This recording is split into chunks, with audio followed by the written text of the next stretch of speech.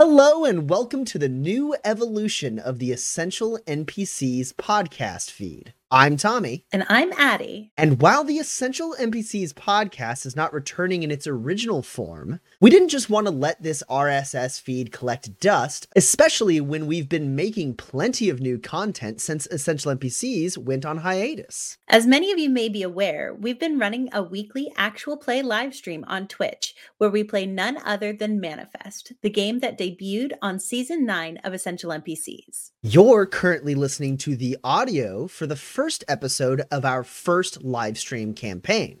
Tons of you requested a way to enjoy this content in an audio-only format, and we're happy to finally oblige.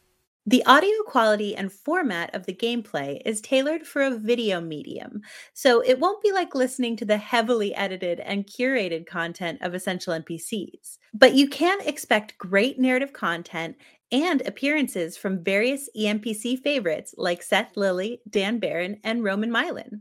And if you want to catch up on the content faster, you can search Manifest the RPG on YouTube or join us live every Tuesday at 8 p.m. Central on twitch.tv/waypointlive. Otherwise, stay subscribed to this channel as we plan on frequently uploading the audio from old episodes for your entertainment. And without further ado, let's get into the actual play of Campaign 1, Episode 1, Highway Robbery. Enjoy!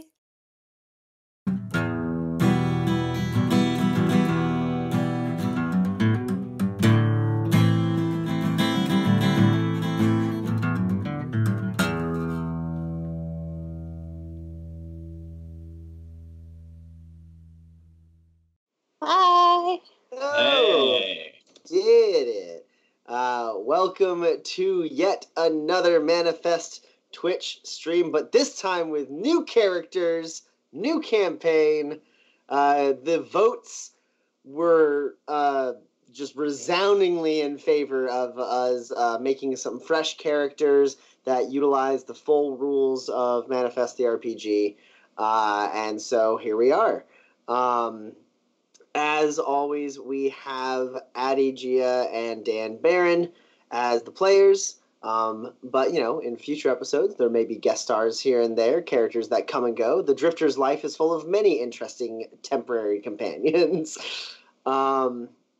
So, really quick, Addie and Dan, if you guys want to kind of introduce your character, give a brief idea of your character, maybe describe a little bit what they look like, and also identify the history and path that you've chosen, because it may not be a history and path that the people who have the Quick Start Guide are familiar with. And then after both of you have done that, we'll talk a little bit about advancement triggers and where the story is starting. Sure. So I am playing Roland Hollis, PhD. I am an educated grifter. Roland is does not look particularly physically capable. He's kind of wiry and a little gangly, very, very thin. Does not look like he has a lot of muscles on him, because he doesn't.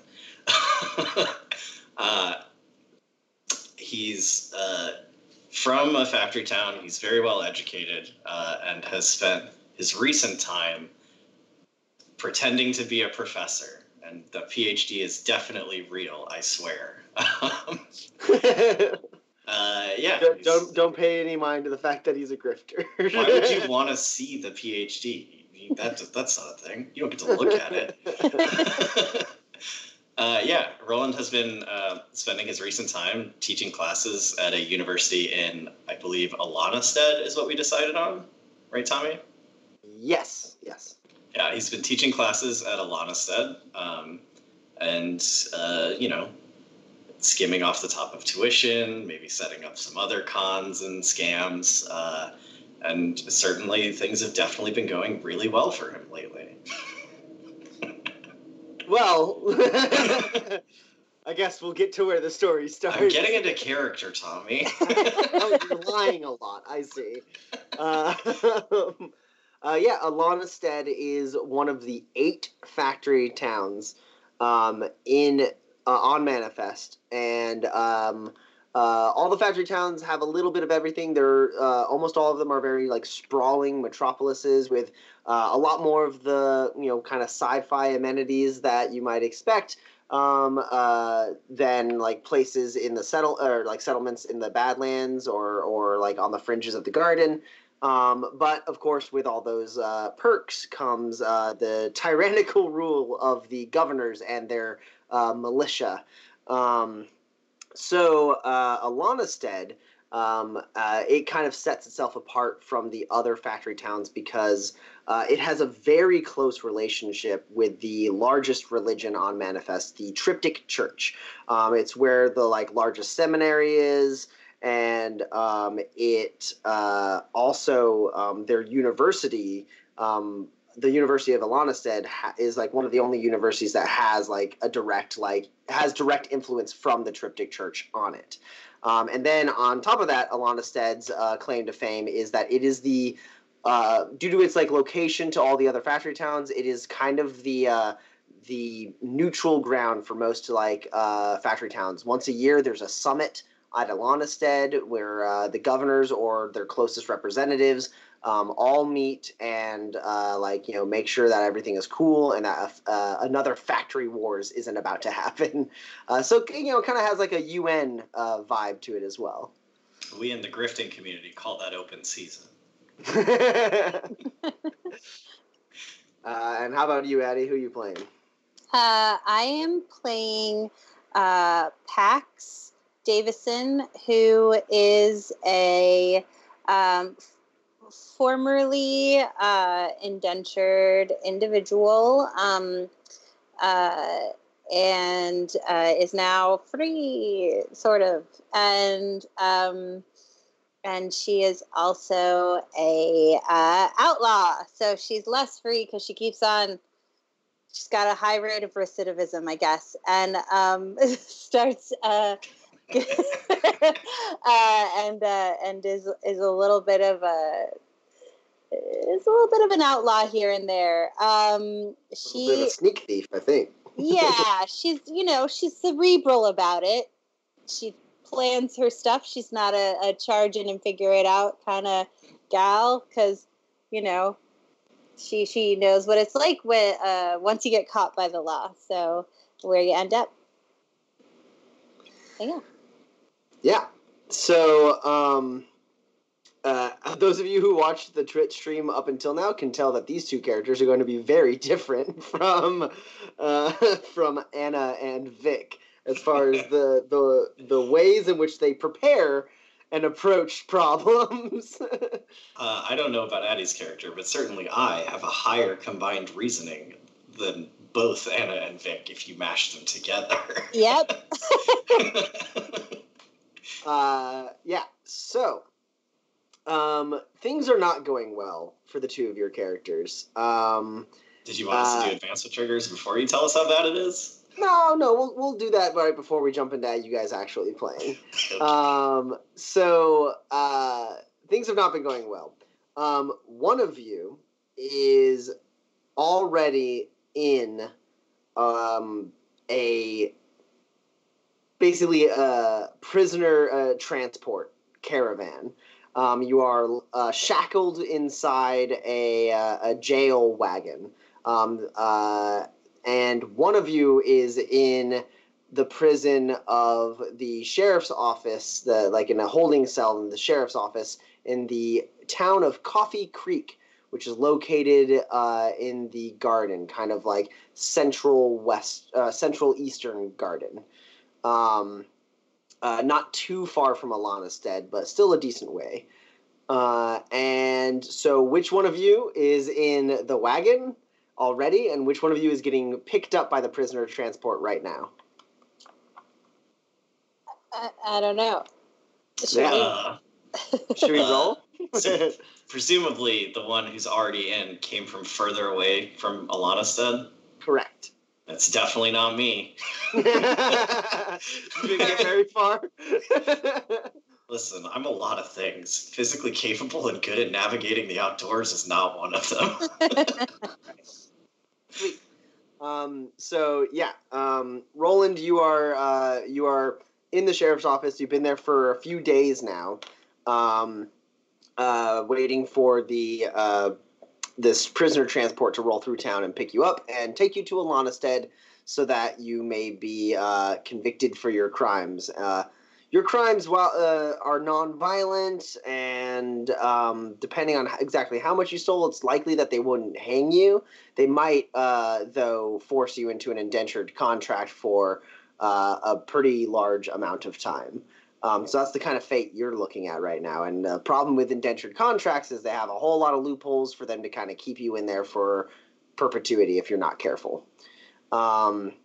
Meanwhile, Pax, you've already been picked up by this transport. It is this transport consists of 3 wagons, 2 of which are jail wagons. So they have like the side walls are bars. The back the back like wall is a barred door.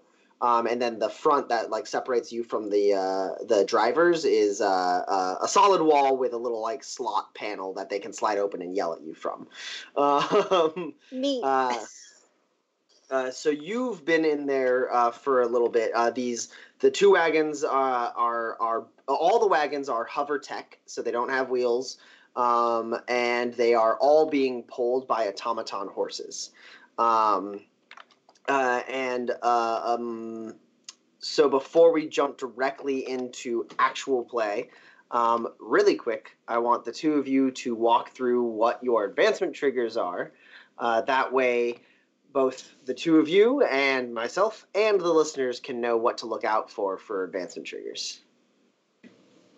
Sure. Mine are: you obtain something using only words as your currency. You trick someone into a disadvantageous position. You talk someone out of conflict with you. You talk your way into a place you have no right being. All right. Mine are: someone is threatened with violence. An open fight is avoided through underhanded means. You take something you want but don't deserve. And you get away with breaking the law. Well, you didn't do that last one. Okay, so Pax, you've had a little bit of time on this wagon to sit alongside your single companion, your single passenger in the back of this wagon with you. Including you right now, before Roland gets picked up, there are 6 prisoners. It's you and 1 other prisoner in this wagon, and then the trailing wagon behind you has 4 other prisoners in it. There's also 8 marshals that are there's 2 on at the front of each wagon, kind of controlling the automaton horses, and 1 riding shotgun. And that makes up 4 of the 8, and then the other 4 are riding on horseback. Or actually, no, there's a 3rd wagon, which is which isn't a prison wagon, so that has 2 of the 8 as well. So there's only 2 on horseback right now. The 3rd wagon is a cargo wagon. It doesn't have any like slots in the wall. They just have like crates and like sacks of gear in there. Potentially, these are the personal belongings of these marshals, or goods and valuables that are being transported from wherever these marshals began back to Alanastead. No way to know for sure. They're not very open about what's in that cargo, if you ask. Your traveling companion within this wagon is a kind of gruff man with a patchy beard. It seems like he's been in this wagon for a while. He was here when you got here. He was the only one in here. You also notice that he is shackled separately from you. There's basically 2 like eye screws in the floorboard of this wagon. And your shackles are attached to a chain that runs through that runs through a separate eye screw than his. And he hasn't been the most open talker unless you decided to engage with him directly. He definitely didn't initiate any type of conversation. You notice he has a scar like right around his neck, like maybe like a bullet had gone through it at one point. Low caliber bullet by the size of the scar, or it's a very old scar. And then he's got rough hands, kind of like brownish hair, though it's really, really dirty, so it's like extra dark right now, kind of like hanging over his face. And he's got like green eyes.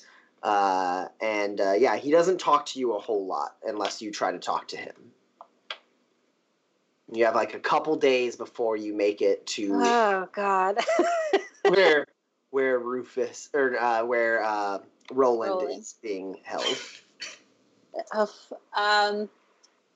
Yeah.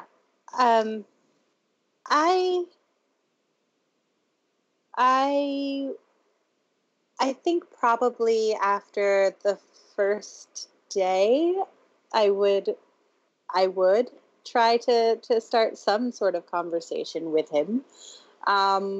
Maybe just sort of like just getting back into the wagon after, I don't know if they let us out for any reason, like rest stops or whatever, and just sort of like a, hey, kind of like, I'm not super gruff, but I'm not like scared of him. So just, respecting his space, see if he like even says anything or if he's really just very grumpy. Yeah. What do you look like, Pax? Sure. Of course, your standard gear is currently not on you. All of your standard gear is in a lockbox underneath the seat of the drivers of your wagon. Right. Yep. So, trousers and sort of like a shift shirt and some boots. I assume we have shoes, and then actually, you were not given shoes. They took no shoes. They took my shoes. All right. I have longish brown hair that's like in a ponytail, probably. Like, it's definitely up. It's unusual for it to be down. I've got like sort of narrow features and like olive colored skin. Just sort of, that's like not ugly, but like not like amazingly attractive either. Just sort of like standard person, I guess.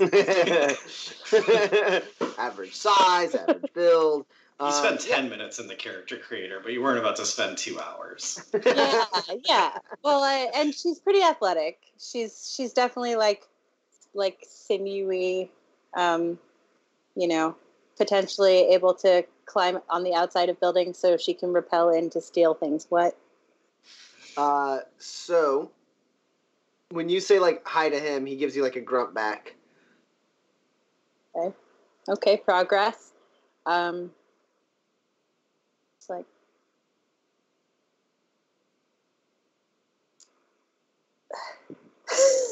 like I don't like I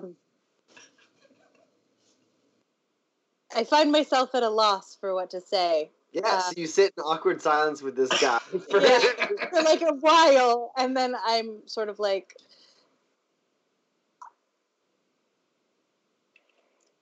so how did they pick you up? I guess.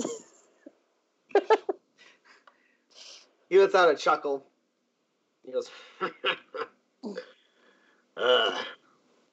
how? Well, you're looking at it. This whole thing is for me. They rolled out the red carpet for old Rufus Nash.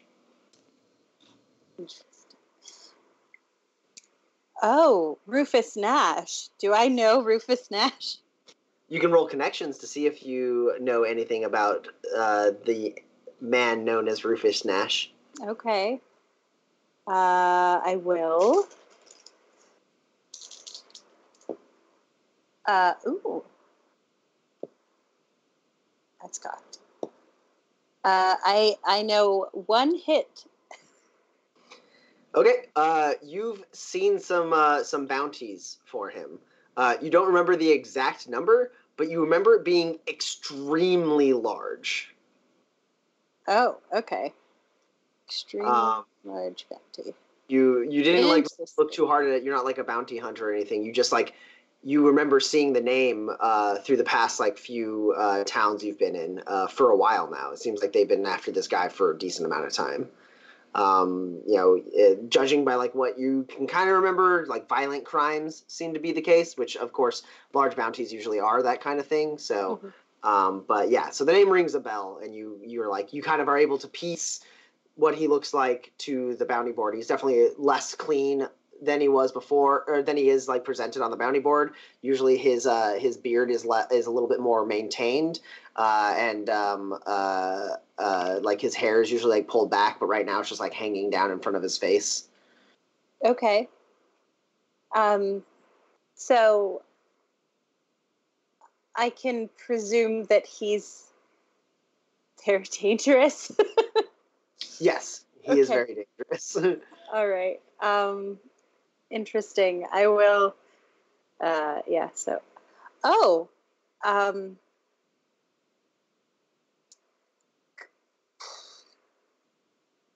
Well, they. Yes. And I just sort of like stopped talking to him. I just sort of like am like. I just. You do notice, like, as you get, like, kind of flustered by, like, him just dropping his name, he, like, does get a little, like, satisfied grin on his face as he, like, kind of leans back into the corner he's sitting at and, like, leans his head up against one of the bars, with just kind of a smirk on his face. And then, you arrive in the town of Coffee Creek. You were given a very brief bio break. As they take you guys out in shifts, like one at a time to relieve yourselves. They feed you at that time. They feed you a little bit of like cornmeal and then give you a little bit of water so that you can like make it to the next stop. And during that time, Roland, you've been in the cell of the sheriff's office at Coffee Creek. And the door, you hear the wagons coming to town. You hear like the like marshals talking to each other, and then the door opens up, and a tall, kind of handsome man with dark black hair, marshal's badge on his jacket, like his duster, walks in. You see he's got like a rifle slung over his shoulder and a pistol on his hip. He walks up, looks kind of in the cells like he doesn't know exactly what he's looking for. He sees you and he goes, "This it?" And the sheriff stands up, kind of brushes himself off. The sheriff is like was, when he arrested you, he seemed pretty imposing, but standing next to this marshal, he definitely seems more meager. And he kind of brushes himself off and goes, "Oh, yes, Officer Yin. This man here, well, we sent the report in the LRC. Did you read it?" He's like, "I'll read all the reports. If that's it, give me the keys to the cuffs and we'll take them." And sheriff obliges, and they open up your cell, and they grab him and goes, "You need to use the outhouse before we put you in. It's going to be a little bit of a ride to Alanistead." Well, I mean, if you put it that way, probably, right? It just seems smart. Yes, please. He waits outside while you use the outhouse. I don't actually have to go, but I am sort of frantically looking for a way to escape and don't find one. Like briefly look into the seat and you're like, nope. Maybe it's plumbing. No, it's not plumbing. And and after having no way out of the outhouse but the door, you are guided to a hover jail wagon with 2 passengers. As there's like a brief moment where like someone goes, we got just one more? All right, good. We're not at capacity then. Yeah, I guess throw them in with Nash and what was your last name, Pax? Davison. Nash and Davison. And they, put you in there, and you get attached at the other end of a chain to Pax. The 2 of you have shackles that are attached to a single chain that runs through that little eye hole that's screwed into the floorboard, separate from the shackles on Rufus. Man, I made this name and now it's hard to say. Rufus Nash. Hi. I guess if you need more chain, just sort of let me know. I'm Roland. Roland, what do you look like? Roland is pretty tall. I think he's like 6'2" or 6'3". Like I said, pretty thin. Probably would look very good in like a well-fitted suit that I presume is now in a lockbox under the driver's seat. Yes. It's got sort of dark brown hair that looks like it was styled recently, but hasn't been for a few days. And I think sort of very pale blue eyes. And looks like he's usually well-shaven, like clean-shaven, but has not shaven in a few days. Yeah, so he introduces himself as Roland. You get a non-committal grunt from the man in the corner leaning against the bar. Pax. Thanks, that's kind of you. I figure it's a, sort of only thing to talk about. And after a short break, as the other prisoners are able to relieve themselves and the marshals restock for the rest of the trip, you see again that Officer Yen, who seems to be in charge. He seems to be in charge of this whole caravan. He walks around, checks with everyone, and then barks a couple orders. A ninth marshal, the marshal that helped take you in, Roland, joins the caravan on horseback. You see them load a very small amount of his personal possessions into the large cargo wagon at the front of the caravan, and they head out, and you leave Coffee Creek and head direct towards Alanastead. Now, the trip to Alanastead is little less than a whole day. So you're looking at anywhere between 14 to 16 hours on the road here. And like you said, there's not a whole lot to talk about. So unless you guys are being incredibly tight-lipped like good old Rufus Nash is, you guys can choose to roll to shoot the shit. You can pick each other, or if you want, you can pick Rufus Nash, but it's more likely that you end up revealing something to him instead of learning about him by picking him. Yeah, I'm not a generally quiet person, and so... You also haven't had company for a couple days.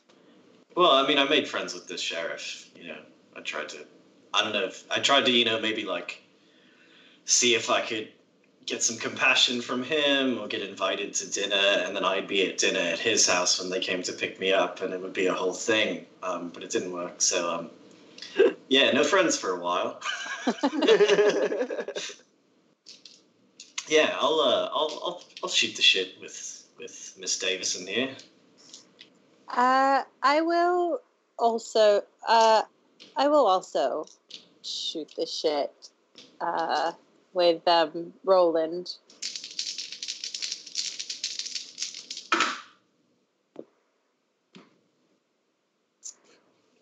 So the two of you roll personality as an attribute-only test, and however many hits you get determines the kind of interaction the two of you have. It's been so long since I've been good at this. So who wants to go first? Well, what did you get? I got 1 hit. Okay, I was gonna wait and see if you got none, because I got 3, and I figured I could smooth over. All right, so Roland, you get to learn something about packs. All right. Yeah, I think, a couple hours in, been sort of talking about nothing for a while, and then, so, I know you're, not supposed to ask this, right? Sort of Criminals 101, but, what are you in for?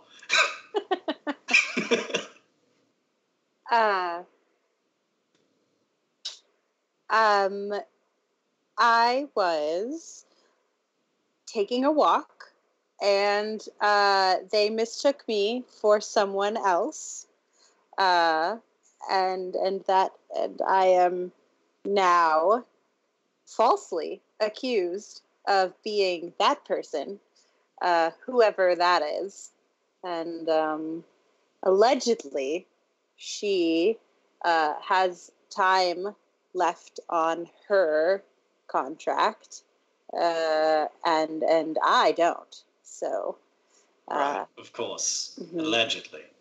Yes. Are you trying? It happens all the time. Just a miscarriage of justice. Are you trying to actually make it seem like you're not the person? No, allegedly. You're just covering your bases in case the marshals are listening. If he's a marshal, they just drop him in here all casual, get me to confess. I don't know this person. Sure. You get another small chuckle from Rufus in the corner. He's just like a. But yeah, I was innocently walking in front of a bank, and they decided that was suspicious, and then they confirmed, allegedly, that I was this alleged person. And now I'm here, and I'm sure everything will be worked out by the time we arrive. Right, I'm sure that we're going to get there, and they're going to open up the doors, and they're going to look at the two of us, and I motion to Nash, and they're going to say, 2 of you, straight to prison. You, Miss Davison, we're so sorry. You're free to go. Another Precisely. from Rufus.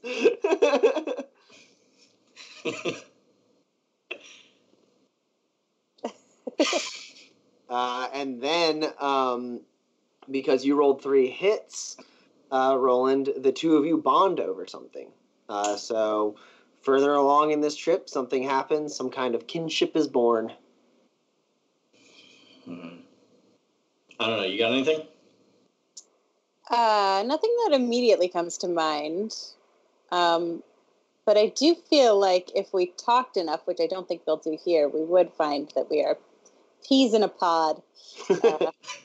But yeah, I don't have anything that comes to mind. No. Sure. I got it.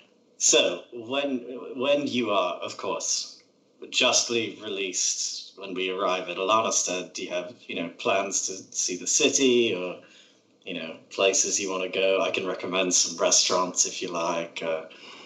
There's a couple nice, tailors, or I've got a bit of an inn at the university if you want to audit a class. Just don't mention my name. That is very kind of you. I think I would be not able to stay in the city, unfortunately, this time around. I'm from Alanastead originally, but small world, me too. Oh, really? How interesting. And so you're being out here for Reasons? Oh, well, allegedly, I've been given a large sum of spurs by the university there, freely and, of course, legally, allegedly. If it happened at all, there's really no way to say for sure. It's a big old case of he said, she said, and there's more of them than there are of me, so I'm being thrown under the bus for allegedly stealing a lot of tuition that I contest they just gave to me for services rendered. And so then I ran.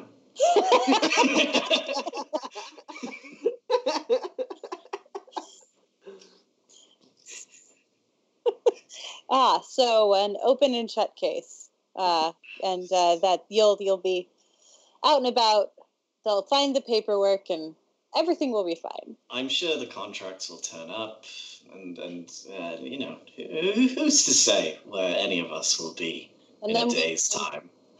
Both meet up in Glenspire. It'll be great. Sounds lovely. I hear it's beautiful this time of year.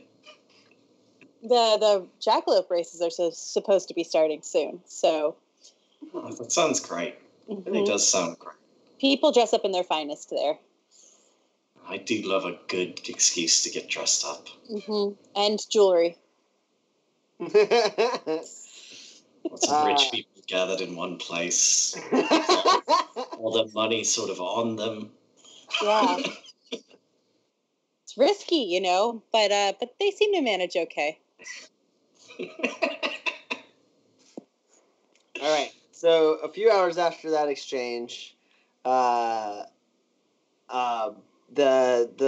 caravan is continuing down the road, and you notice they kind of like tighten up the ranks just a little bit as they start moving through, particularly hilly area of the garden, where there's like tall rolling hills around you that kind of block line of sight, and several of these hills, or at least in the valleys, there's like medium to large like pockets of like wooded areas and thickets. So the sight lines are much smaller now in this at this time, as you guys are still moving along this kind of dirt road to Alana Stead. And you guys are just kind of sitting there. Your conversation has gone into a lull, and then kind of unexpectedly, you see this man, Rufus Nash, kind of like sit up for the first time. He's been kind of slouching, seems kind of defeated, and he just sits up, and you finally see as he pushes back his hair and kind of like unruffles his beard a little bit. He looks just a little bit more like those wanted posters you saw, Pax. And he starts looking around a little bit at the terrain, and then he looks at the two of you. He goes, "Well, I gotta say, two of you were mighty entertaining for the last part of this journey. I appreciate it, and I wish you the best." Thanks. What? And at that moment, he kind of raises his hands up like this.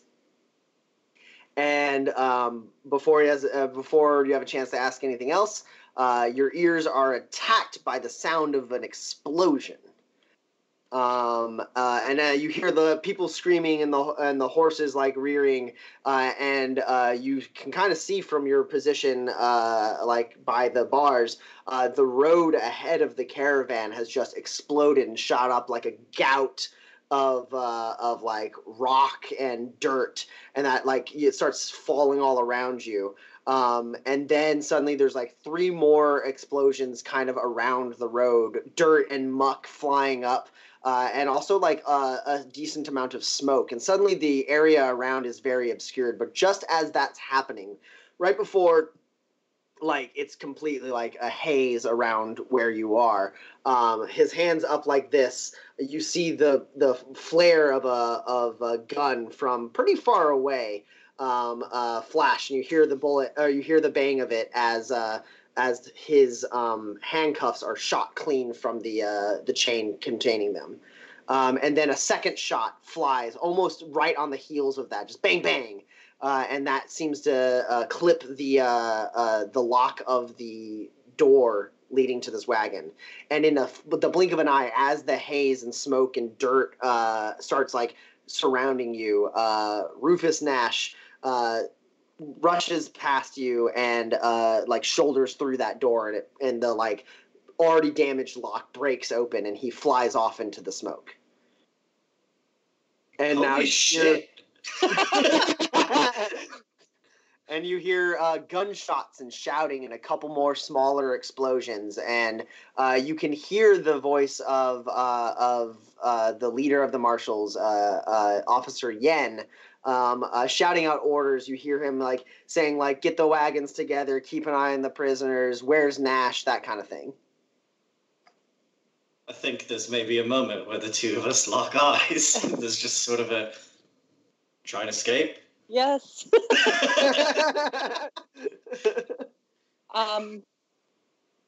All right.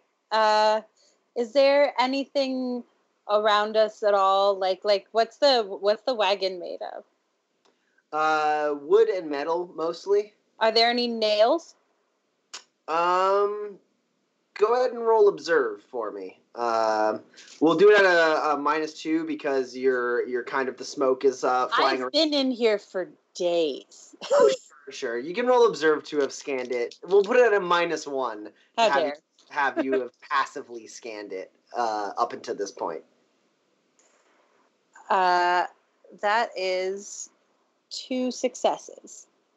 So these things are pretty well made, and there's not like loose nail boards or anything like that. You think there might have been some legitimacy to when Rufus said that all of this was for him. They were picking up prisoners along the way, but you think that like these wagons are pretty fresh. Like they may have made these wagons may have been fresh off the factory floor and put into service specifically for the task of capturing Rufus Nash. So there's not like any loose nails or anything, but one thing that you are able to notice, how many hits did you get? 2. Your current, like, the weakest point right now, one that definitely isn't a thing that you could take advantage of in any other situation than the situation you're in right now, is the eye screw that is, like, in the wood. It's a screw in the wood, which is, like, definitely, like, very tight in there, but, like, that's, like, the weak point of your chains, right? You could break maybe the either the wood around the eye screw or the eye screw itself, and you and Roland would still be attached by this chain, but you might be able to leave the wagon. Otherwise, there's the wooden floor, which you could do something with if you can think of something I can't, or the bars by you. The chances of you being able to just break the chain and the shackles you're on, probably pretty low. So what about, is the chain long enough that if it was pulled to the end, that I could reach the slide at the front of the carriage? Probably not with your hands, but you could put your head up against that slide and mess with it that way. Okay. While your hands are being pulled to the end of the chain. Yeah. Because you were closer to the door, and Rufus was up against that wall. How big is this? How big is this slide? Is it about 3 inches? Is it 4 inches tall? It's about three. We'll say 3.5 inches tall and 6 to 8 inches wide. Okay, I can work with that. Let's just go. I'm really sorry, and I pull on the chain really hard, which I presume pulls Roland to the floor. Yes. And I will. Okay, we're doing this then. And I will, with my foot, slide open the because I don't have shoes on. Slide open the slide. Sure, it takes a little bit of doing because there's no like notch for you guys to willingly slide it open, but it's not like locked or anything, so you are able to kind of like press your foot up against it and like use that friction to like slide it open and get your toes in and then close it, open it all the way. Great. Can I fit my foot? Like, is there someone sitting on the bench? At this moment, no. It looks like the drivers have vacated their seats. Okay. Have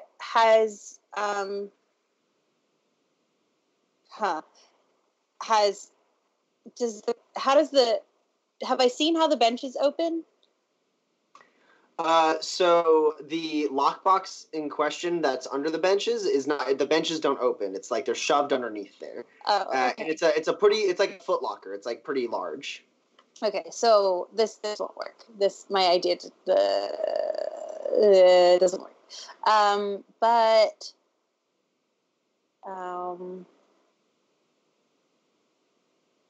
And then are you illuminated? You're gonna like use your telekinetic powers to grab the keys or something? Is that what's happening?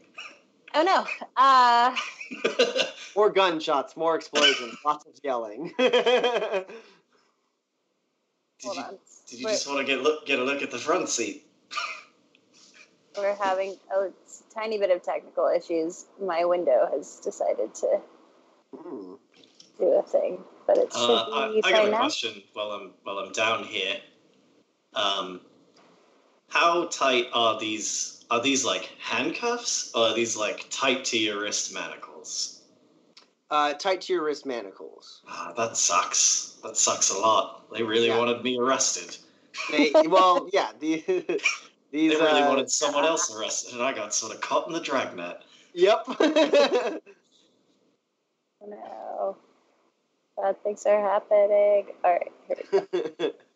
Yeah, it does look like we're our images on the there we go. In our boxes keep shrinking. Yeah, it's okay. I think I've got it. Hopefully now it is better.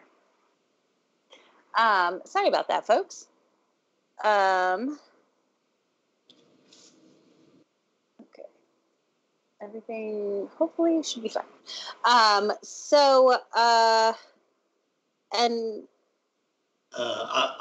got an idea. Does it take a minute for your illuminated telekinetic powers to? I am not illuminated. My plan did not work. What is your plan?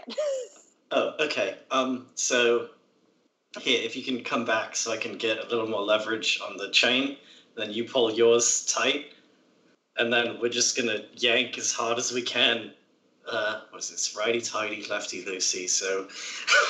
We're going to just try and unscrew this thing until we can break it, maybe?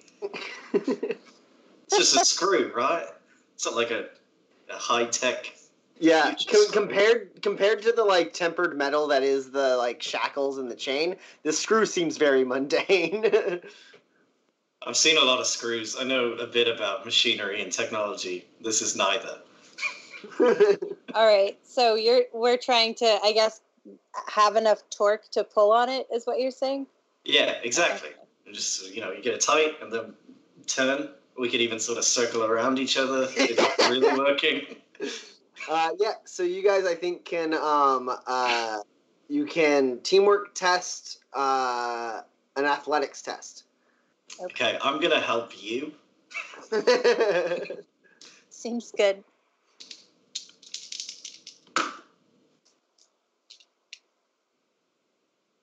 Okay, so a couple of things have happened. First, no. I've gotten one success. Second, I've misfired. Okay, so it's just a misfire, not a grave misfire. We'll deal with that soon. What did so that is a +1 to you though.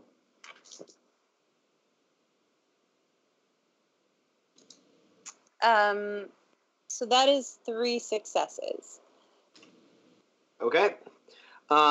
So the two of you kind of like get the chain kind of even between the two of you. You pull up on it and like kind of wrap it around your elbows, and you start pulling and kind of twisting. You actually see as the screw like kind of like pulls against the wood and like ekes a little bit, and then you're like pulling as hard as you can, both of you, and you like kind of move around each other, shuffling in somewhat of a circle to kind of get the screw to slowly start unscrewing, and then it just pops right out, and you punch yourself in the face, Roland.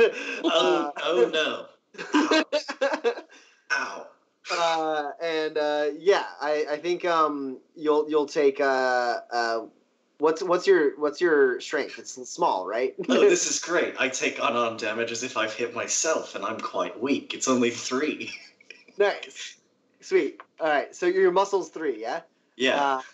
So yeah, you take you take like one or you take two hit point damage. Ouch! Ow! That sucks, but we're free now, so I guess in the grand scheme of things, pretty good. Should we go around to the front where our stuff is? Yes. Also, stay very close to me, and I'm going to take most of the chain and like it's a weapon, and so it's like so I could hit somebody. Oh, sure. You take some of the slack between the two of you and grab it on both ends, so you have like kind of a loose I figure it's metal and will hurt. It seems like it would. So you guys clamber out the back of the wagon. More explosions. The haze is everywhere. You can kind of in the haze see like the flashes of muzzle fire, and you do like see like there's a moment where as you get out, like a horse races by you without a rider, and like just like barely misses you, and then like disappears in the fog. More shouting, and you hear like, "Where's Nash? Where's Nash?" It's the Dead Man's Gang. Is like some of the words you're able to catch, and then you make your way up to the front. You kind of clamber on. The automaton horses totally unfazed by what's going on. They're just in like standby mode, just kind of sitting there, and you're able to kind of pull out that footlocker from underneath the seat. And it is still locked. And at that moment, as you're kind of there, you see movement. So your eye, you snap to, and maybe Pax gets the chain ready. And you see Rufus Nash moving by. He has a gun in hand now. And he like kind of runs by, looks up, and he goes, "Hey, you found your way out. Nice. Hey, if you're wanting to earn some spurs, once you get your stuff, meet me at the front. Help us look through some of the cargo here. We're gonna rob these fools blind." And he like grins and runs off into the mist to the front of the wagon, out of your line of sight. But yeah, you have a footlocker in front of you that is locked. Okay. Well. Now, if we were to try and use an automaton horse, would that be wrangle or drive? Drive. Oh, good. I don't know about you. I don't know, the Dead Man's Gang. Well, they don't seem like they're in my line of business. I don't know if they're in your line of business.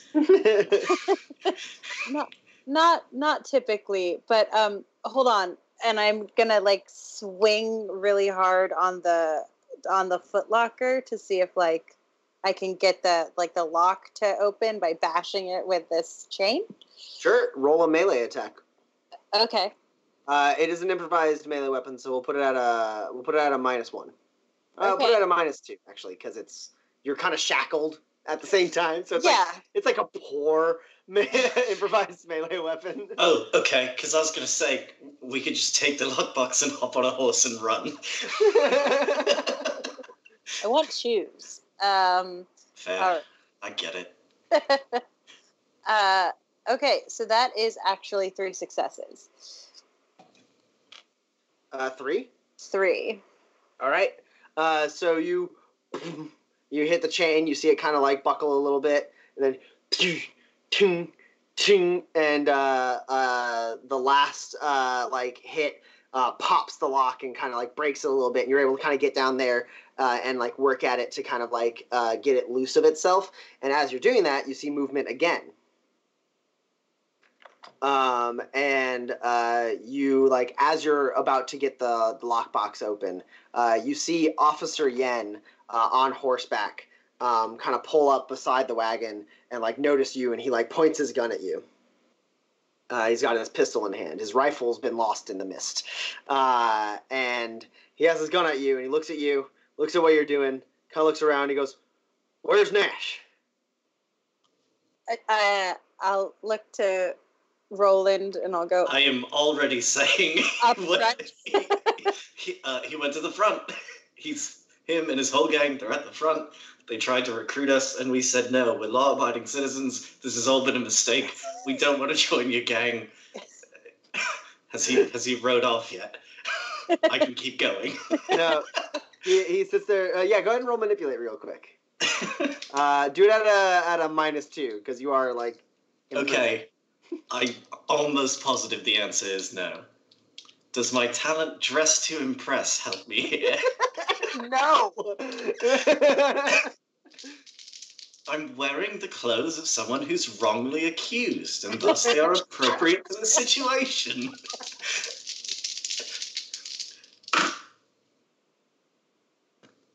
You are up against a 10. Oh, whew. I got 2 10s. Oh, well, you're the aggressor. So you say that, he kind of like sizes you up, looks at the two of you, sees that you got the lockbox open and like partially cracked, and he lowers his gun. He doesn't holster it. He kind of glances over his shoulder real quick, looks back towards you, and he goes, "All right. I'm familiar with your situations. I did read. They sent a thorough dossier on the both of you. You ain't Nash's type. But I am outgunned and outmanned right now. Can I use your help? If you're willing, I could look the other way at the end of this and y'all could escape."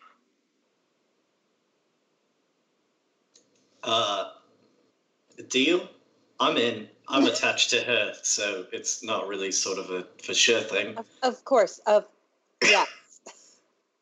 Great. We're in. So are we like deputies? Do we get badges? How does it work? No. Here. And he reaches in his saddlebag and he pulls out a smaller lockbox, about the size of like a large book. And it's sleek back and high tech. It doesn't have like a mechanical lock. And he goes, "My money's on there after this." And he sets it on the stool next to you. And there's like another explosion. And he turns and looks and he goes, "All right, y'all take that lockbox. There's a stream south of here. You hit that stream. You follow it downstream about 3/4 mile or a mile. There's an alcove, kind of a cave, a shallow cave. You wait for me in there. I'm going to see what I can do to get my men out of here, and then you'll be long gone before they realize that they're looking in the wrong place." Sounds great. I love this plan.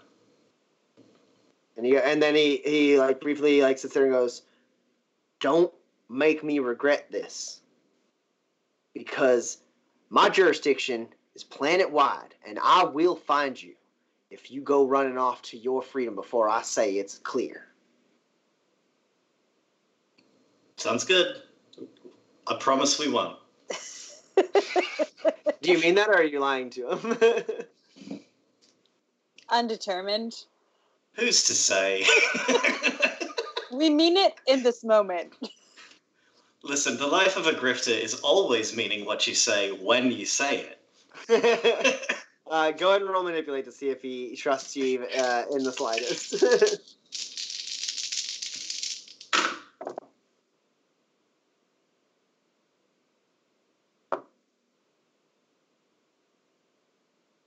You are up against a 9. No net hits on that one then. Okay. I might have oversold it. That's my bad. I shouldn't have promised. What did you roll? What was your highest? An 8. Okay, so he only gets 1 to hit on you. So he definitely, you can tell he's suspicious of you. But you also have a feeling that he is, honest to God, like one of the better marshals out there, and he will be able to track you down. So it's like kind of he looks at you as if to say, like, You can try. And then before he has a chance to say anything, a gunshot cracks and his shoulder bursts with blood, and he almost falls off his horse, and then like pulls himself back up and fires off into the mist. And he's like, "All right, fuck it, go!" And then he kicks his horse in and starts riding towards the gunfire. I'm gonna put my shoes on. Yeah, you guys have opened up the lockbox. All of your gear is there.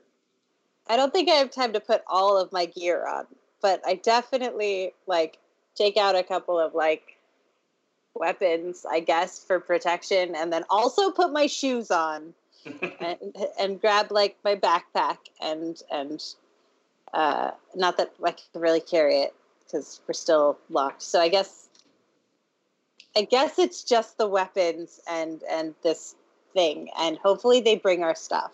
At least my stuff. I don't know about you. What do you mean, bring your stuff? You have all your stuff. You can see it all there. Yeah, but like, how am I supposed to put? Like, oh, I guess we could carry the lockbox between us. This is sort of what I was saying earlier, right? Take the lockbox, and if you want to, I don't know. Are you good at automaton horses? I'm middling. Good. Yeah. You don't seem confident. I'm gonna drive. Okay. So we carry the lockbox, we hop on one of these automaton horses, we ride down the stream a quarter mile or a mile or however long he said. Yeah. So you grab the reins of the horses and pull them up. They're kind of like thicker. They have like wiring in them and everything, and like the sensors of like you picking it up like make the horses kind of like regain consciousness. It seems like it's like they've been like totally like statuesque, and then as soon as you grab the reins, they kind of like move a little bit more naturally as if they were living horses.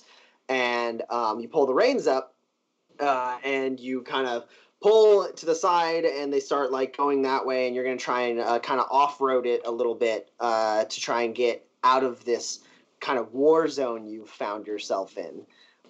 So let's go ahead and do a drive test. I'm going to put it at a -3. Just because it's the visibility is terrible. You're going off road. The situation is very bad. Great. It's totally fine. Everything's okay.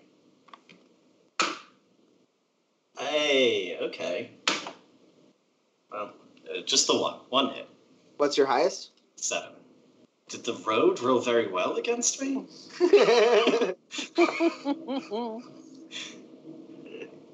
Is it all an ocarina? Are we dead? So you kind of pull and give the ropes a snap, and they start moving forward. You off-road it. It's rough for a second. You guys are kind of bouncing around. And Pax, you notice you're kind of able to see a little bit of the fog is clearing a little bit, and you're able to see some of what like is going on around you. You get like a brief glimpse of a man on a red bowl-like creature known as an ache, like barrel past, like breaking through the smoke, and he's just like firing what looks like spread shot out of a pistol, and you see him just like hit Marshall in the neck, and then like blood shoots out, and you guys like see that for a second. It's like right in front of you, like briefly, and then he disappears into the smoke again. And then a little bit later, you start hearing like engines, and you are able to see like the movement of what looks like kind of like a off-road like truck moving off in the distance, like rolling over a hill, like the sunlight kind of cutting through the fog finally. And you see like it's like kind of doing like a pretty intense maneuver, kicking up dirt, and fire, like a ton of gunfire is coming from the back of it. You can't tell if it's a person holding like a rifle and somehow able to stand there, or if it's like a turret that is planted on the back of this truck. But it's a rapid fire shots, just like full auto, raking through, and like you see some of the shots like hit some of the automaton horses in front of you. And you're able to kind of snap the reins and move past that, like out of that rain of fire. And then like behind you, you hear the sound of the truck like barreling across your path and in the other direction. And no one seems to take direct notice of you as you move your way through this.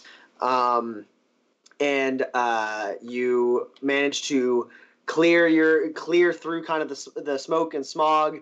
It's getting a little clearer. You can kind of see the shape of the battle. It looks like maybe you'd say most of the marshals are dead, and the bandits number anywhere between 5 to 10 of them. It's hard to say for sure.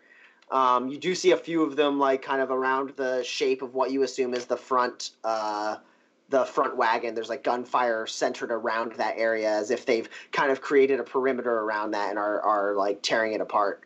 And then you bend around a hill and are able to break line of sight with the fight, and then snap the reins and get back on the road and make your way to the south.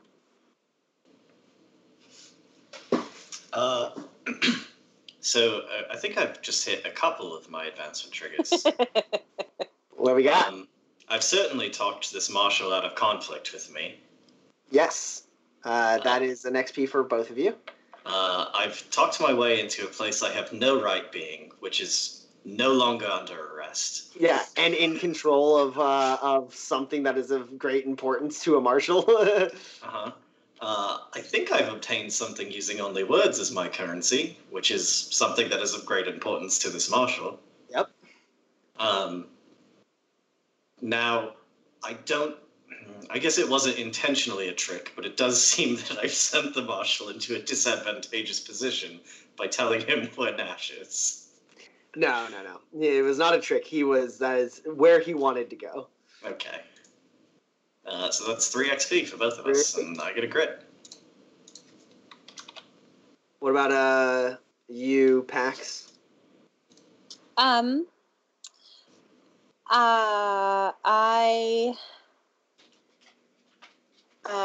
Let's see. I was just checking because I know you have a lot of sneaky ones too. Yes. So someone was certainly threatened with violence. Oh, absolutely. We were. It was us. An open fight is avoided through underhanded means. Yeah, we told him where Nash was and sent him on their way. Seems very underhanded. You avoided the fight by making a deal with a marshal. After you were clearly given a proposition from the gang to be, part of the gang temporarily. Yeah. I've taken something I want but don't deserve, my freedom. And That one's sad. Yeah. And did I get away with breaking the law? Hard to say. You were given an order from a marshal. Cool. So you guys are at 6 XP right now. Mm-hmm. You ride south. The sound of the cacophony of this battle behind you kind of gives way to like the trees and the hills that you leave behind you. You can kind of only hear it in the distance, but you can still kind of hear it. And then you eventually come across a stream. And do you follow that stream downstream, or what do you guys do? We follow his instructions, I think.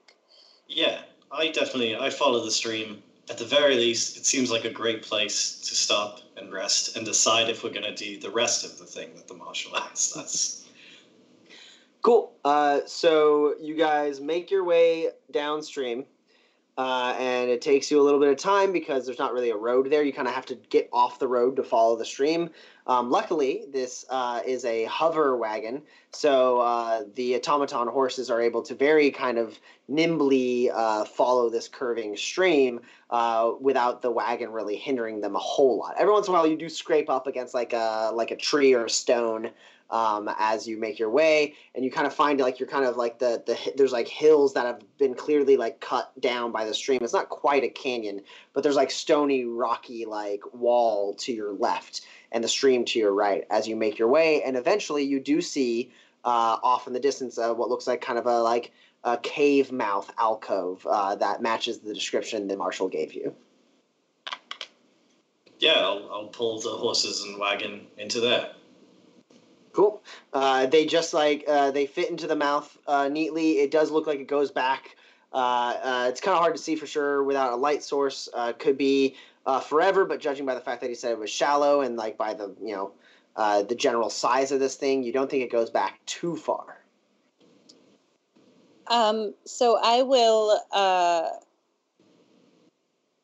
look for my auto picker, I think, and try to get these manacles off. Cool. Yeah, I think you go for your auto picker. I go for my lock picks. We have the moment of like, yours is much better. You do it. Yeah, you guys are able to reclaim all of your gear. You get your auto picker out. It is difficult because you are shackled, so you can roll. And this is particularly difficult manacles to unlock. So we'll put it at, in total, a -4. Oh my. Before your bonuses from your auto picker. That's rough.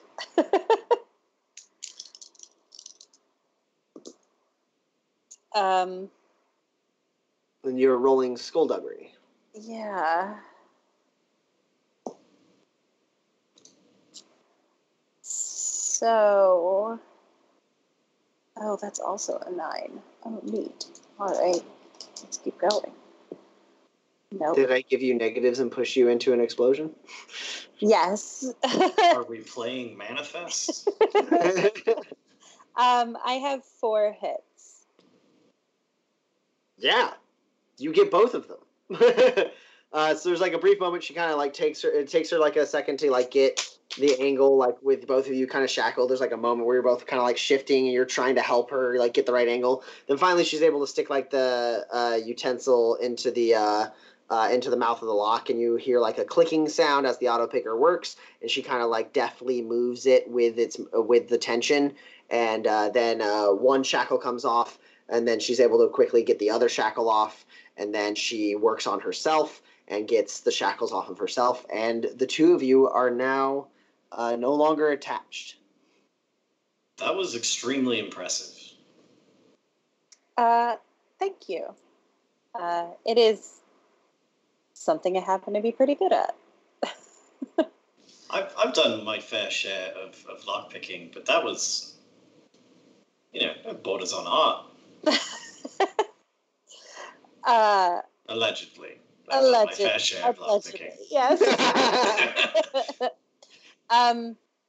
So, do you want to see if we can figure out what's on this thing? Oh, yeah, absolutely. Okay, let's do it. Yeah. So you investigate the lockbox? Yes. So yeah, like I said, it is about the size of a large book. It is smooth black metal, and it doesn't have any kind of mechanical lock. It has some kind of panel in the front that you could inspect to try and figure out how you might bypass it. It would require a technology roll. Oh, okay. I mean, I don't know if I mentioned it. I had an in at the university. I have a PhD. Mm-hmm. Something. And I'll take a look at this with my... Do you want some help? So it is... If you know things about technology, a good scientist always accepts help. So you guys start comparing notes. Yeah. So this, before any assistance or anything, it is a very sophisticated piece of technology. So it's going to be a -3 to identify exactly how it functions. Okay. And you said you got 2 hits over there, Pax? Yes. Okay, so just a -1 to my technology. Okay. I've got 1 hit. All right. It's a lock of some kind. No. It seems to keep you from opening the box. PhD, I see. All right. No, it's in literature. Yeah, so it's kind of so it's biometric in some way. Authorized users can scan. You're not sure if it's eyes, thumbprints, or both. And then you're able to kind of notice it has like like kind of taking a close look at it and like shining a light in it, it looks like the lens on there is like like like makes holograms, and so like your guess is that once the necessary biometric input is accepted, then a little hologram appears that is like touch sensitive and allows you to punch in a code of some kind. That would be your guess on how this thing opens. But you have no sense of like how you would fool it. Okay, so I think the way to get this open is to wait for the marshal. Because it requires his thumb or eye or both. Oh, okay. And I didn't think to grab either when we had the chance. That's a joke. I couldn't have taken either.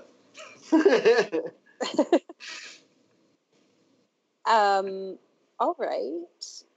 Then I guess we wait.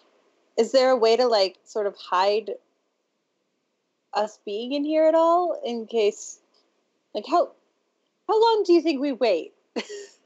I think, how long did it take to get here? It took 30-ish minutes probably. Okay, so if we figure it took us about a half hour, he's probably fighting for 15 minutes maybe, and then he's got to round up his guys. That's another 15, and then it's a half hour to get here. Maybe we give him like an hour and a half. That seems fair, right? Because any longer than that, and who knows who could come by and find us and kill us. There's a large gang in the region, I've heard. Maybe we bury it? Yeah, I think if we're going to leave, we bury it. And then with a note, we leave a note. You always leave a note, is what I've learned. No, I mean, I think we bury it now, just in case, or like hide it. Oh, sure. Yeah, we can bury it now. So that in case, who knows, right? Then we have leverage. That's all I'm saying. Right. So you want to bury it somewhere else then? Than here, I mean. Probably. Yes. Maybe. No. Okay. I don't know. Is there a place to bury it here that like a little nook or something that won't? Yeah, I mean. Okay. The floor of this cave is soft enough that you could bury it, depending on how deep you want to bury it. Mostly just so it's hidden, You're in the garden, so the surrounding terrain tends to be pretty earthy, and at least the like top layer is easier to dig into than say the arid, rocky land of the Badlands. Yeah, I just want to find a place in here to bury it, so that if the dead man's gang comes here and wants it, they have to let us go before we tell them where it is.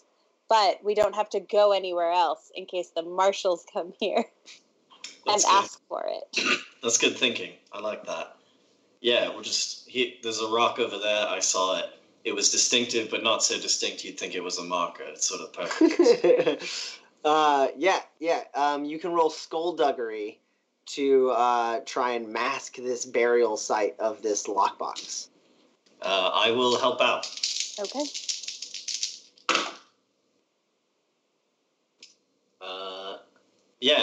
With my 2 hits. See, like this rock doesn't look like anything, but you remember it now. And if I told you about it, you'd find it easily. It's the perfect place to hide treasure. So that's 2 hits for me. Okay.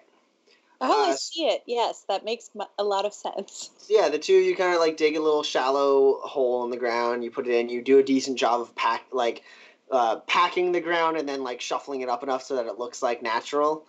And then at this point it's getting a little bit dark. It was already the sun was getting a little lower in the hills when the fight broke out, and so now it's been like a couple hours, or close to a couple hours. And it's getting a little darker. It's especially dark in this cave. You guys are hurting for natural light. Hmm. Do you know how to make a fire? Oh, yeah, you need something that'll burn, and then something to, make a spark on the thing that'll burn, and then fire happens. It's just sort of, it's just sort of science, really. Right. Simple. So you could just get on that then. So you want me to go out there in the dark? Alone? Are you going to come with? Let me put it this way. I'm not going to go look for firewood alone.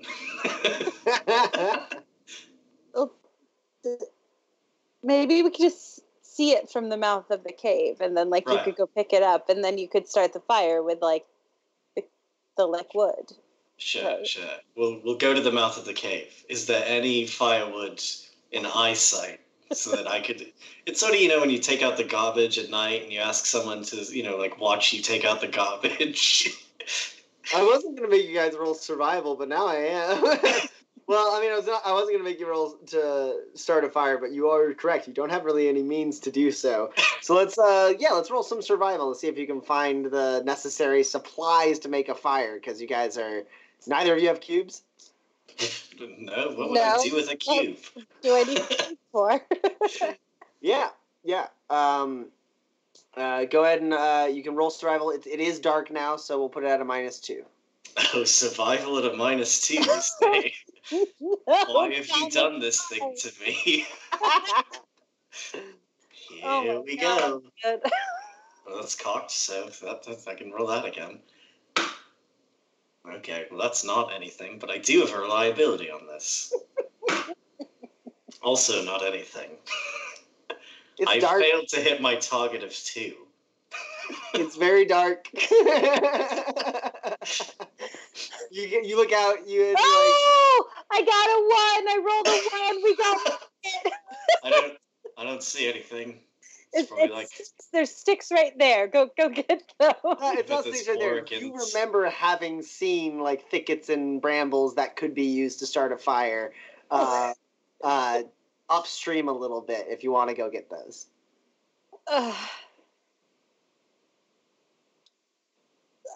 Level 1 characters are hilarious, and I love it. Okay, instead, I am not doing that. I am going to put on my night vision goggles. Mm-hmm. You've had those the whole time. We stood at the mouth of the cave and looked out into a sea of darkness. And I saw things that were great. I didn't want to make you feel jealous. You failed in that. And I will. I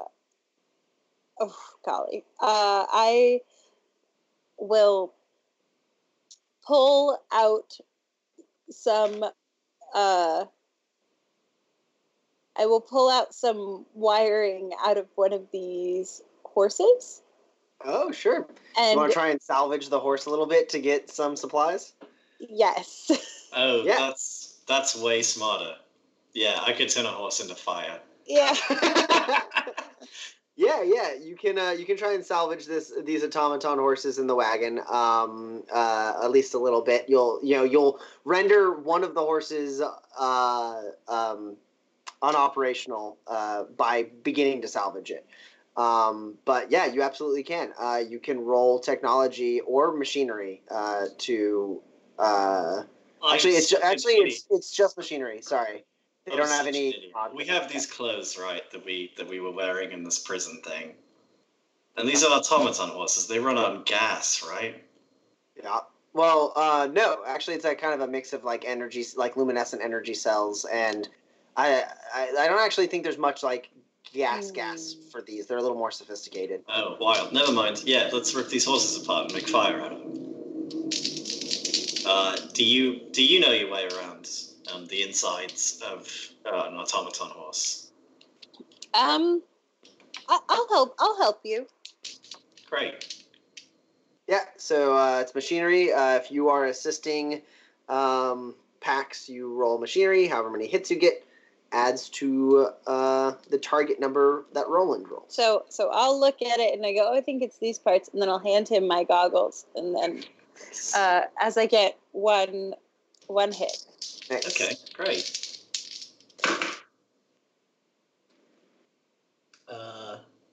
That's cocked. Oh, okay. 2 hits. Okay. So you're It able is those parts. You're able to remove 2 tech cubes worth of parts.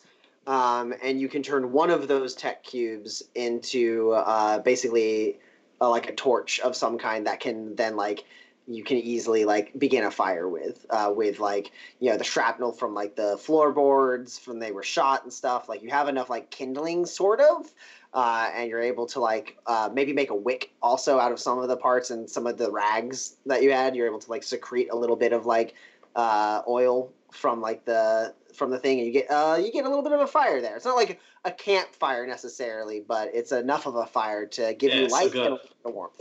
Got a pile of wood, and then just a lightly oily rag leading away from it. We'd stand back and we'd light the rag and then hide behind a rock. Great. This is great. Yeah, and now you guys have a little bit of a camp going here. You're getting to the point where it seems like you're getting to that point where you're not sure if you want to stay for the marshal or not. And around that time, you have a little bit of fire. You hear movement at the mouth of the cave. We're not hiding from anything. Call out. Hello. We're in here. There's a slight Who is pause, it? and you see shapes appearing at the edge of your fire. Bestial shapes. As you have attracted the attention of 3 axe handle hounds. Oh, but they're so cute. No, they're not. They're scary looking. Oh no! They're semi-canine looking creatures. They have a stony wedge-shaped head with a long mouthful of razor-sharp teeth, and they kind of move in and you hear the snarling and you see their sharp tails kind of swishing behind them. And I need you guys to roll initiative. Oh no. Sure, we're not hiding from anybody. Let's just invite the dogs into our camp. They're hiding anyway. Scott. Aha. I forgot I'm bad at this. So the axe handle hounds have a 3. Okay. Go ahead. I got a 4. Yeah. I have a 6. Ooh. So you're not trying to do anything about making me jealous here, I see.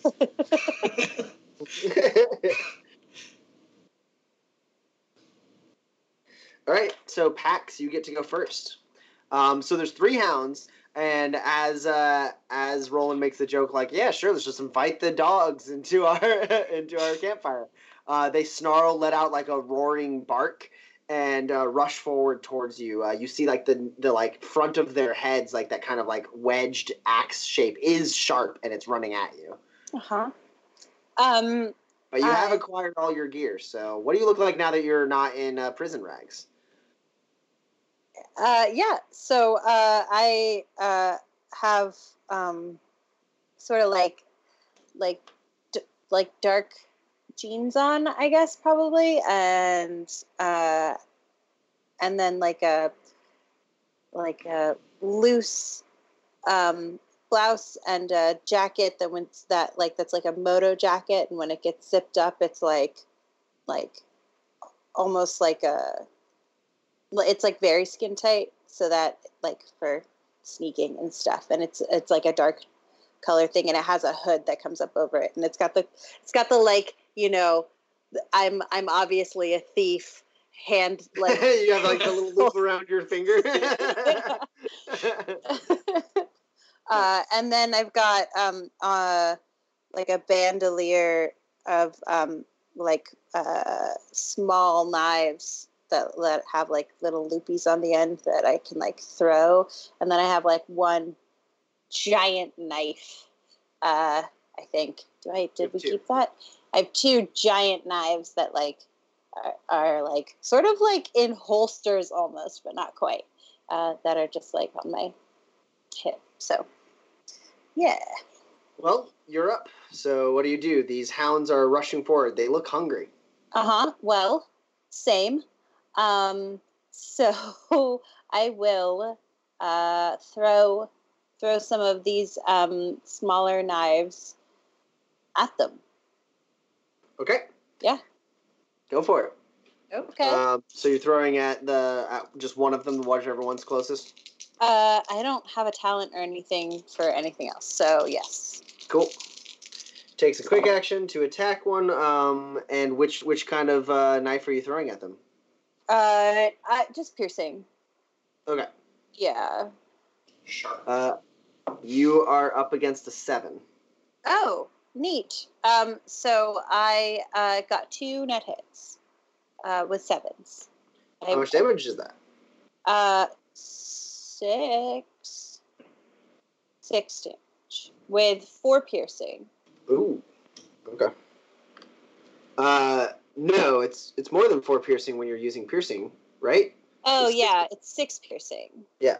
So that all of that goes to hit points. Yeah.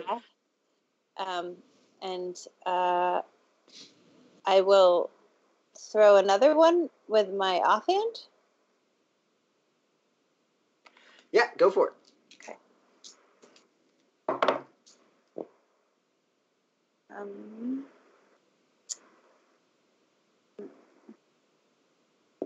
You're up against a 7 again. Ooh, okay. Well, less good this time. I got 1 hit with an 8. Which is how much damage? 3. All of it's piercing. Okay.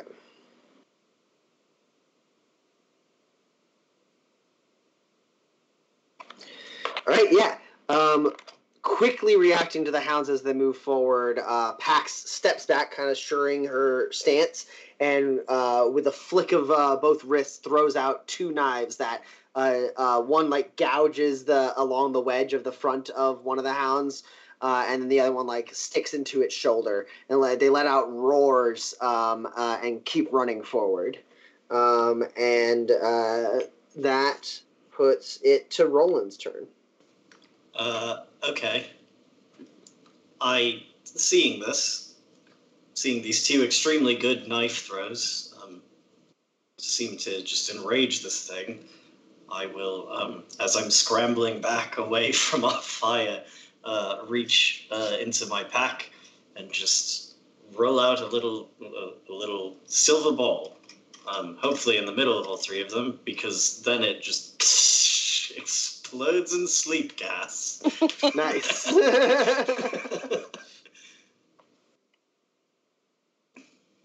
a second. And I'll just reach under my collar and slip up my excellent filtration mask. How dare you? Sorry, I'll wake you up if it works.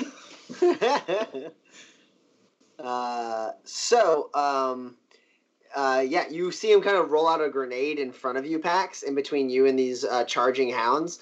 And you kind of like raise up an arm like, oh no, I'm about to explode. But instead of an explosion, this cloud starts seeping out.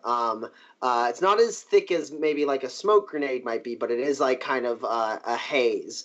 And so now for every feet of movement, or for every 5 feet you're trying to view through this gas, it's going to be a -1 visibility penalty. And then you pull up your filtration mask probably with your other quick action, yeah? Yeah, absolutely. Yeah. Okay, cool. So the hounds begin their turn. inside the smoke. So let me roll their negate. Probably really bad at it. Probably just real bad. One of them is hurt, so I'll roll him first.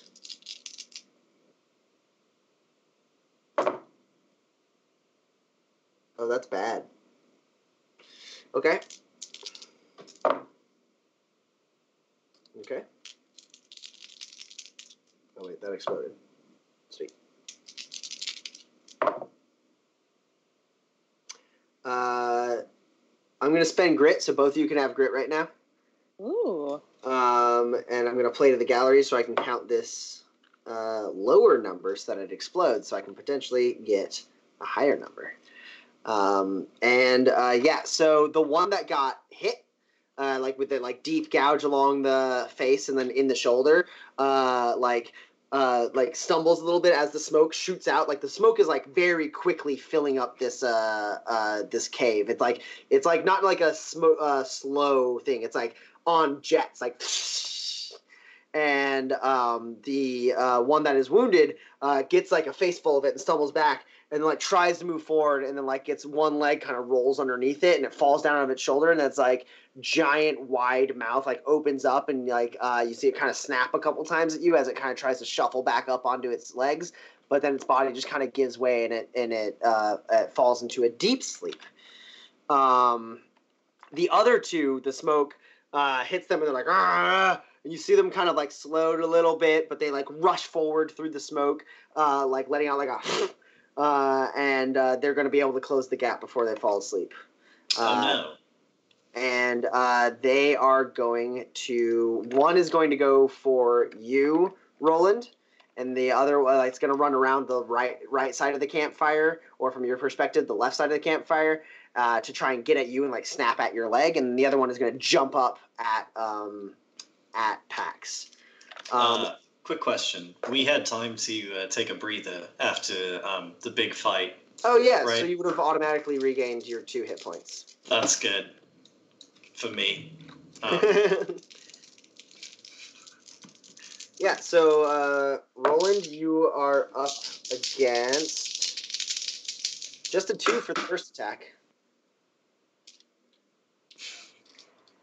And yet, I am still hit. Well, it only got 1 net hit on you, so you take 2 damage. There was a reliability. That doesn't matter. You take 2 damage. Any piercing? Nope. Thank God. As this thing kind of grabs your foot in its giant mouth and pulls you back towards it so it can kind of get better purchase above you, and now it's going to try and dig its claws into your chest. So go ahead and roll. Oh God, I thought I was done. Nope. that was just a quick action from this guy.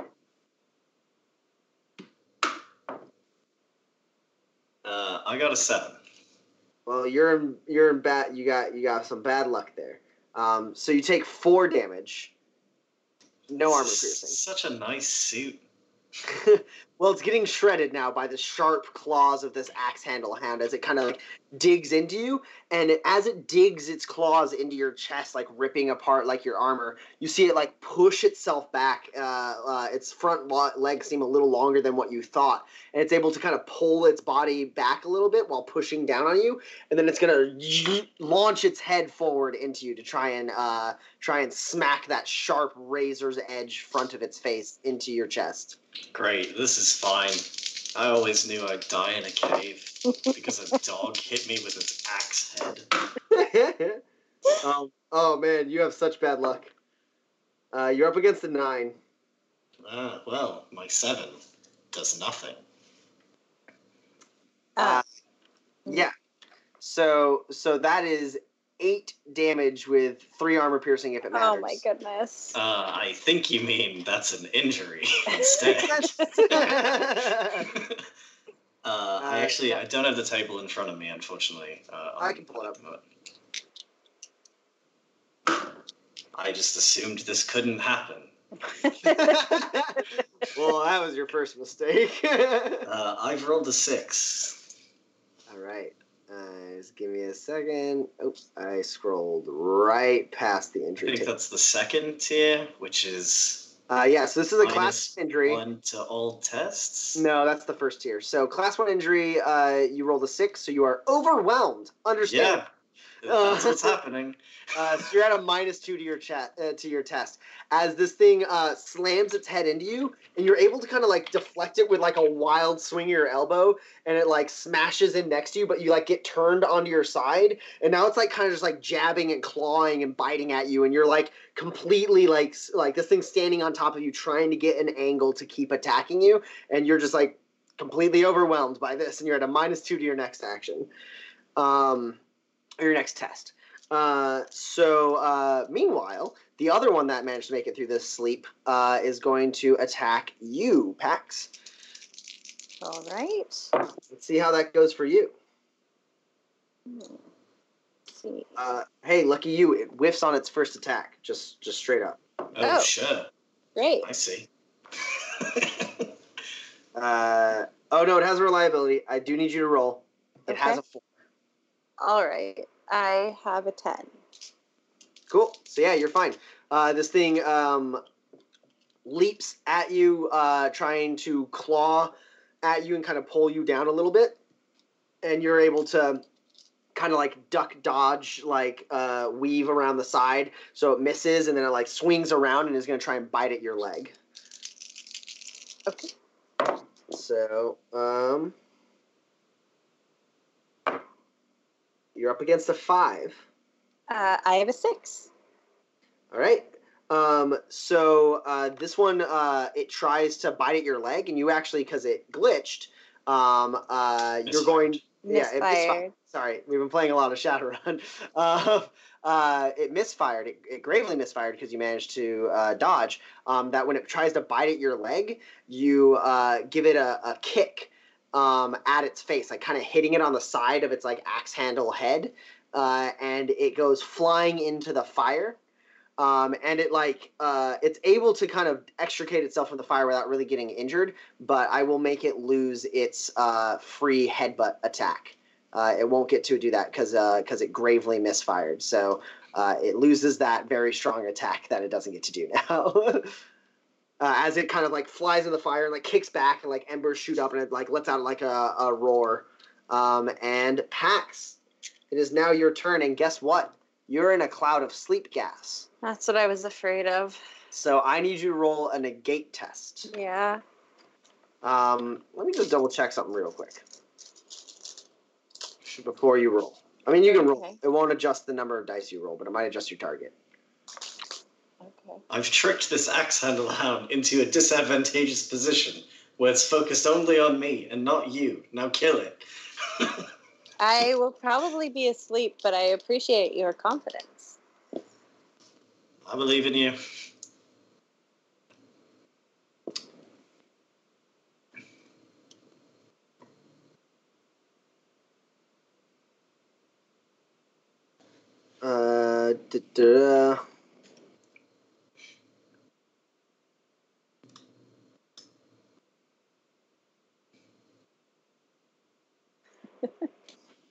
Yeah.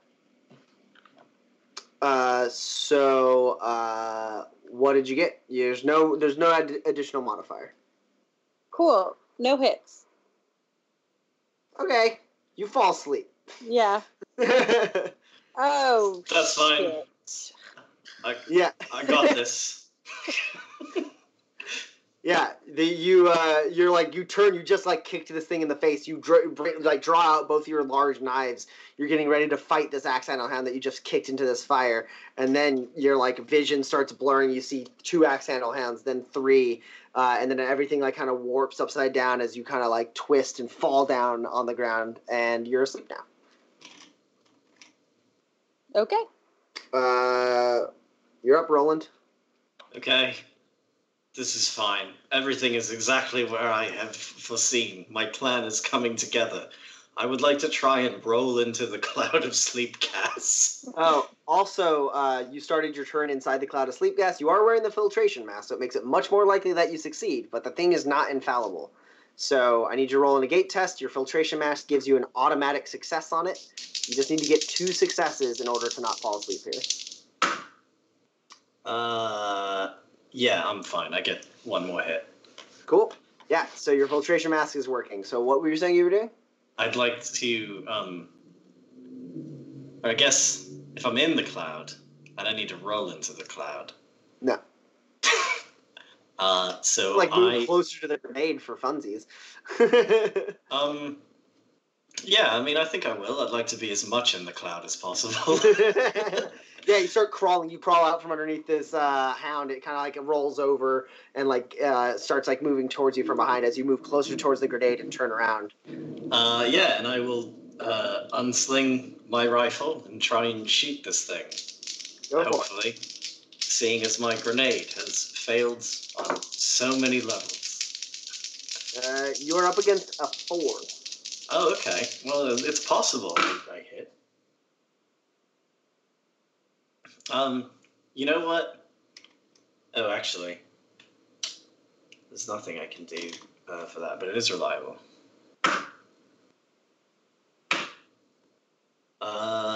Yeah, I will spend 2 grit to play to the gallery to count as 9 and have the 2 hits I'm allowed to count. Nice. How much damage does that deal to the axe handle hound? It is 12 damage with 2 piercing.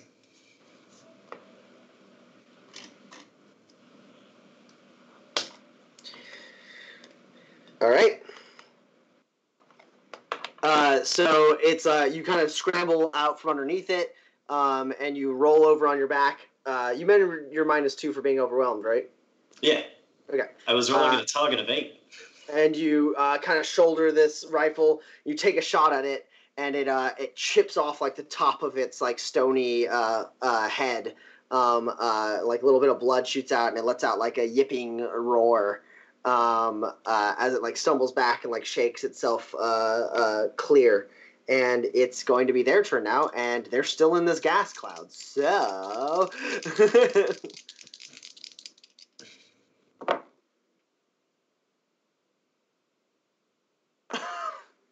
that was me rolling 3 dice and getting a natural 20 on all 3 of them. Oh no! Did they die so badly that Pax wakes up?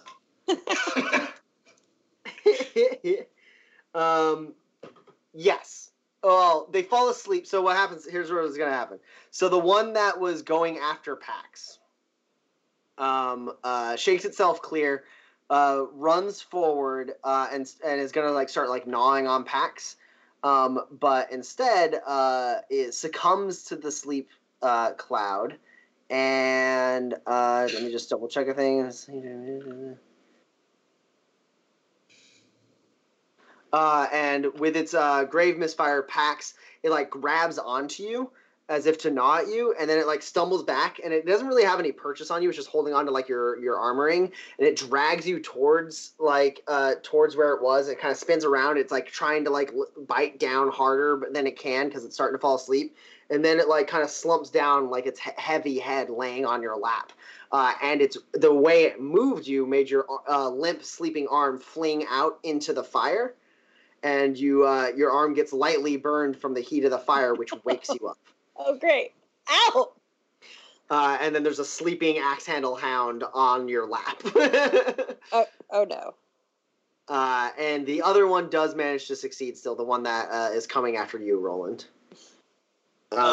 Great. And it is going to... yeah, it's going to attack you for sure.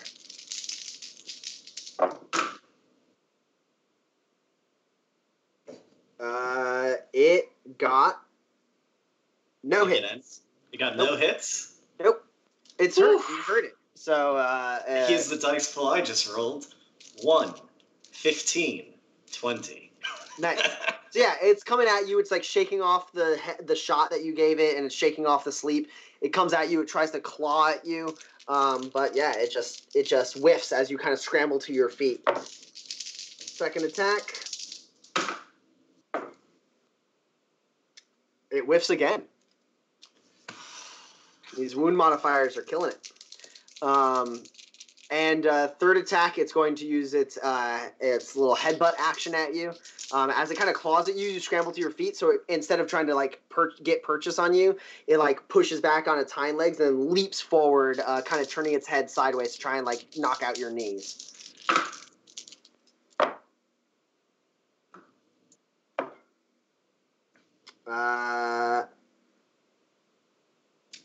I've got a 3. Okay. Yeah, you can have grit. I'm gonna remove my negatives. You get a grit, and it's gonna hit you with a 7. And so that's 4 damage with 3 piercing, if it matters. You know what? I'm just gonna take another injury. Sure. So you roll 2 d20s and take the highest result on the class 1 injury. 13. Ah. That is a hard fall.